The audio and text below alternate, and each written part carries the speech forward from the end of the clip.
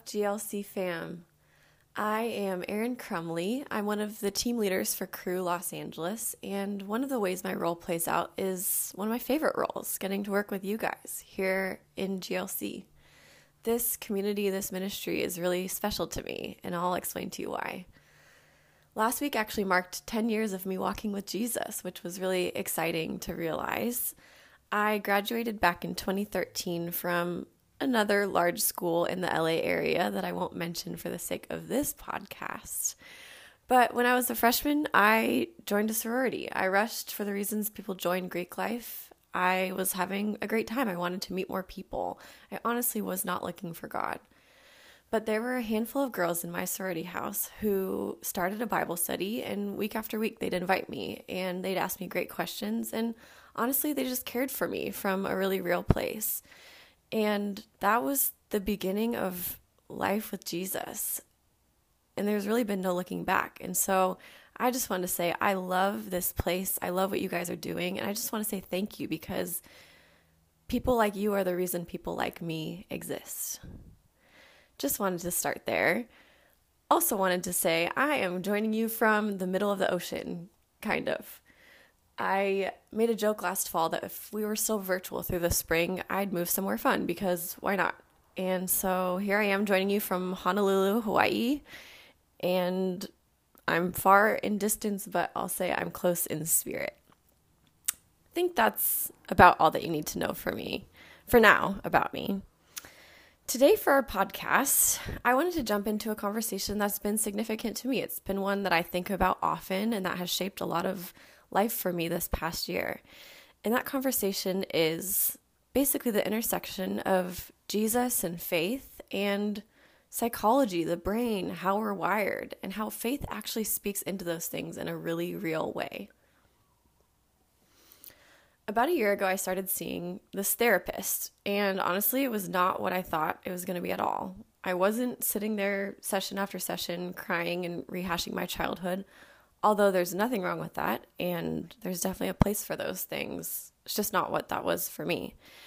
What it was a fierce and awesome follower of Jesus who had a doctoral degree in psychology, and she would teach me practical skills to live and to walk within the finished work of Jesus. My favorite part of it was that she knew that I also love psychology and neuroscience and all things in between. And so she would explain to me what's happening when I think this thing versus this old thought pattern. And she would say, research shows this. And it was just fascinating to me, and it really grounded the things that she was teaching me. If I could boil down what I learned in that time, it would be this: that Jesus walks with us in our grief, but when it comes to our fear and our shame, he will always fight them. And there are practical ways that we can partner with him in that. So this last year has been a lot of hard things, a lot of hard feelings, a lot of hard thoughts to sort through. And I don't know if anyone would be opposed to me saying that statement. But I would say that sorting these things out, as confusing as they are, make a huge difference in learning the way that God deals with each of those things differently, with our fear, with our grief, with our shame. And it will actually really change our quality of life when we take the time to do so. Let's just do a first glance at Scripture and see what God says about each of these things.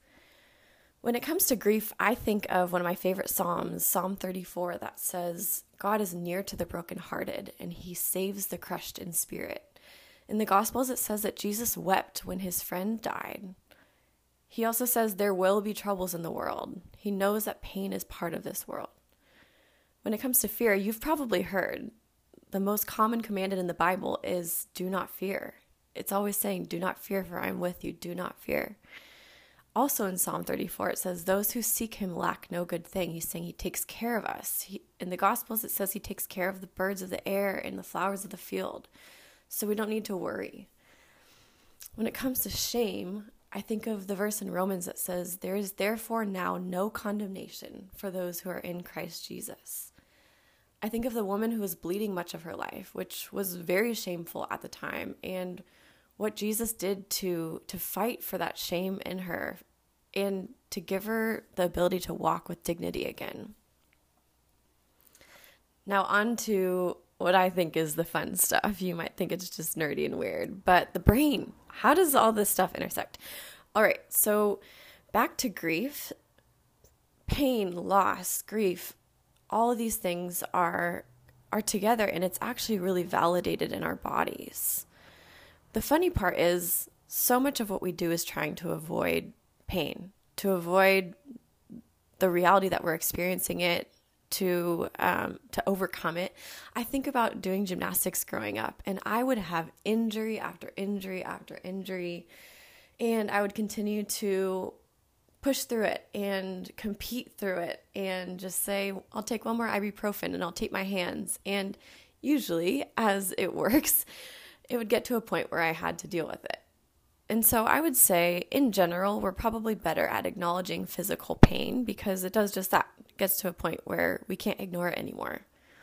The fascinating part is that in the brain, we actually register physical pain and emotional pain in the exact same areas of the brain.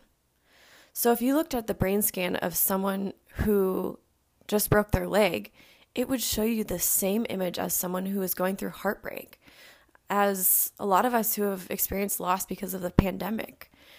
Racial trauma could be in there, losing a friendship or a family member. And Jesus validates our pain. This aligns with Scripture. It says that he was a man of sorrow and acquainted with grief. He doesn't minimize our pain. He knows that part of what it means to be human is to live in this pain-filled world, and so he walks with us. When it comes to fear, fear usually has to do with some form of lack, some kind of perceived scarcity. I won't have what it takes when the time comes. I won't have what I need when the time comes. I won't be taken care of. I won't be safe. So let's do a little basic anatomy of the brain. Fear actually comes from this little area in the back of our brain. It's called the amygdala. It's actually one of the first areas to develop in children's brains. And the amygdala is responsible for these gut kind of instinctual reactions, fight or flight, a lot of other things in there. But for the sake of this talk, we'll stay there. When God says that he takes care of us, that he provides for us, that he's with us, what he's doing is he's actually covering over the places that we would otherwise use fear as the driving force to get our needs met. Fear is usually some kind of attempt to cover for ourselves. If I worry, then I will think through every possible scenario, and then I won't be caught off guard with something that I can't handle. If I ruminate, then I'll be able to anticipate this thing that's coming, and so on. Of course, there are times when fear is a beautiful and actually necessary part of God's protection over our lives. If someone is running after you or you're in immediate danger, do not stop and fight the fear. Please don't. Trust that God is guiding you even through that. But I would say for most of the places of fear in our life, there are places when Jesus wants to come in and say, I'm covering you. I'm already working out the details for you right now, for your future, for your good. And even before you can see them, they're unfolding right now. So back to the brain. What's happening here is he's actually allowing that little place in the back of our brain, the amygdala, to quiet down, and then allowing us to operate out of other places of our brain where we can make decisions out of wisdom, where we can be creative like we're supposed to be, and do everything we do from a place of peace. We can lean into this process with him. So my therapist taught me something that really has changed a lot for me. My job is a lot of meetings. I'm leading this ministry across the scope of LA, and so there's meetings all the time and lots of meetings that look really different with lots of different people. And I started experiencing this really paralyzing anxiety before I would go into meetings, whatever the meeting was. My thoughts would be something like this. What if something comes up that I don't know how to handle?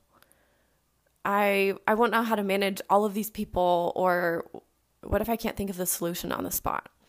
So I shared these things with her, and she said something that has changed my life. She said, whenever there is a promise of God, we don't have to beg him to fulfill that promise. It's something he's promised. So we just lean into the promises he's already made. And she said, the prayer is no longer help me, help me, help me in this kind of begging way. But she said, the prayer then becomes, thank you, God, that you are leading this meeting. I'm just following your leadership. So you provide the wisdom, you provide the anointing, you provide everything that I need. And then teach me to keep in step with you, God. I will follow you.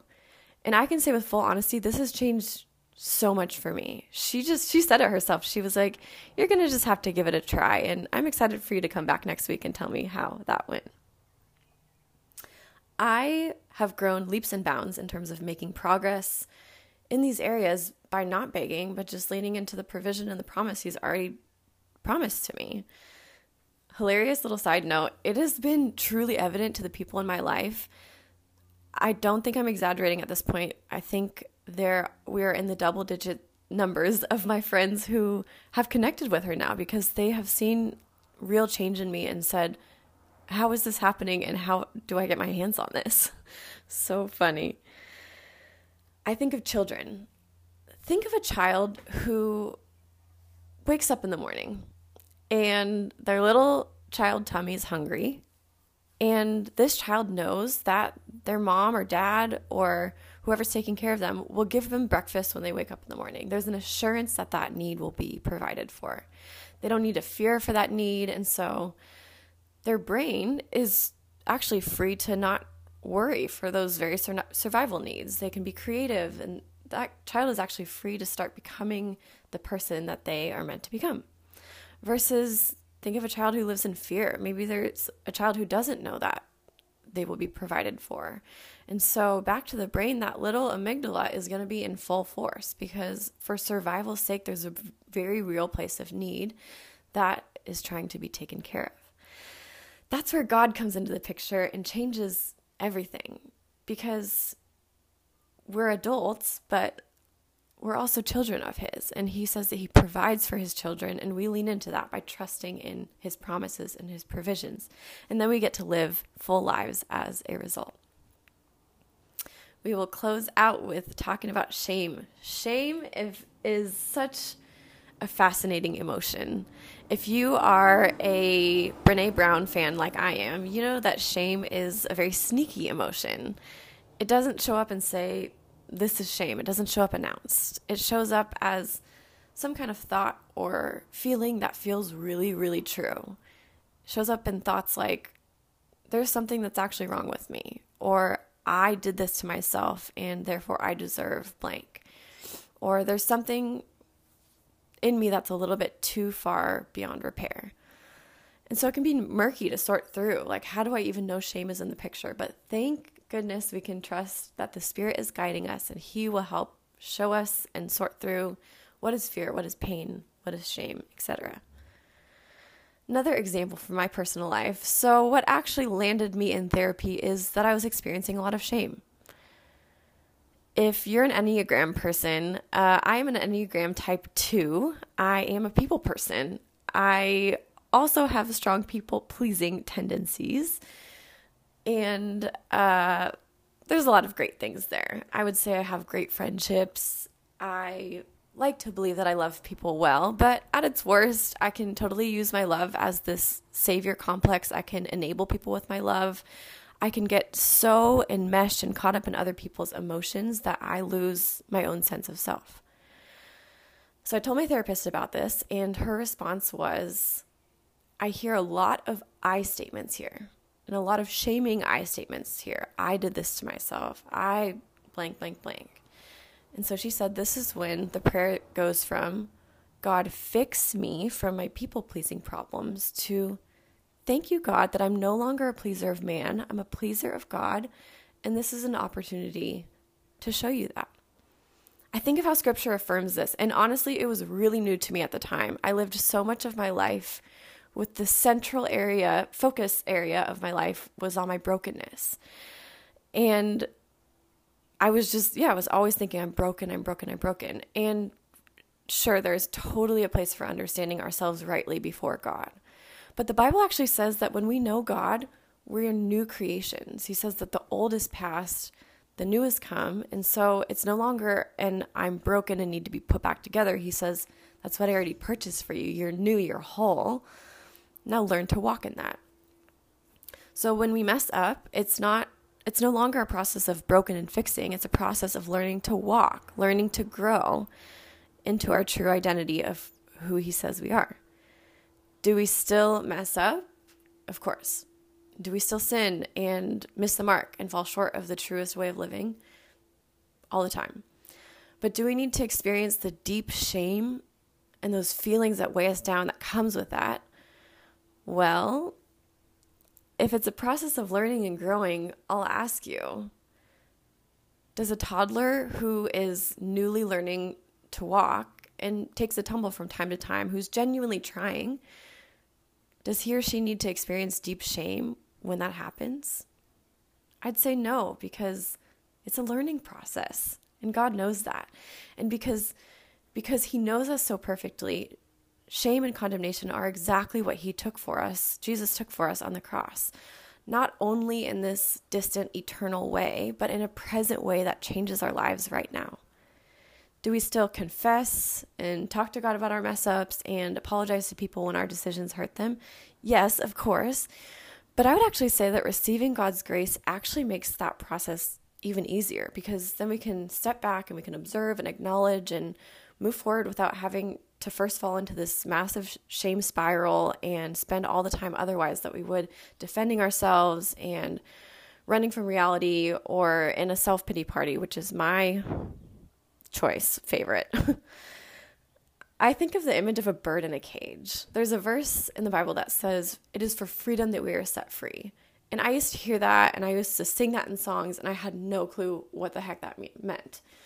And now it finally makes sense to me. We are set free for the sake of freedom. The cage is unlocked so that we don't just sit inside the cage and flutter our wings, but so that we can leave the cage and we can live in freedom. We're no longer tied down by our shame and the things that would tell us that we're too broken and shouldn't even give it a try. The craziest thing about all of this is it used to be thought that fear was the most paralyzing emotion in the brain.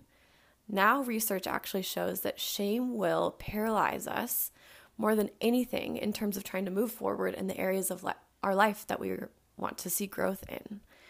And God took all of this into account. He knows our minds, he knows our hearts, he knows how we're wired, and he purchased on our behalf the very thing that otherwise would keep us stuck in the cage. I love the kindness of Jesus. I love the forethought of Jesus. I love that he's so committed to us and who we're becoming, more committed than we ever could be for ourselves. And so I'm excited for you guys to learn and to lean into these things alongside me as I continue to.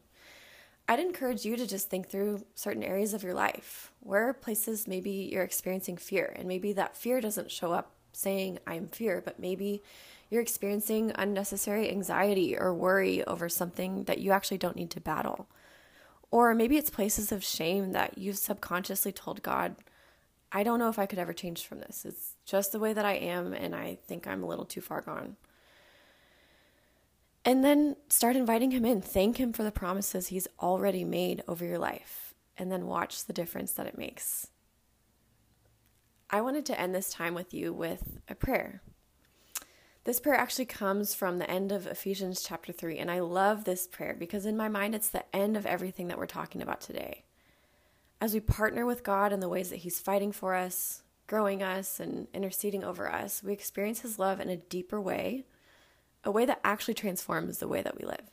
And so I'll just invite you to listen and to receive these words as I pray them over you.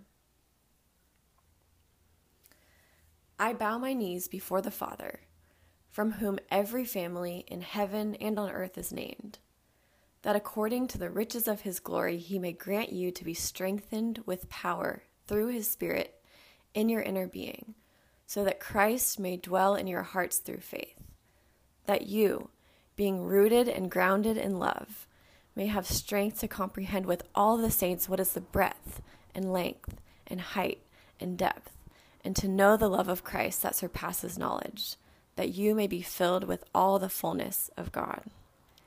Amen. Thank you all for joining me on this episode. It was a privilege and a delight to share this space with you.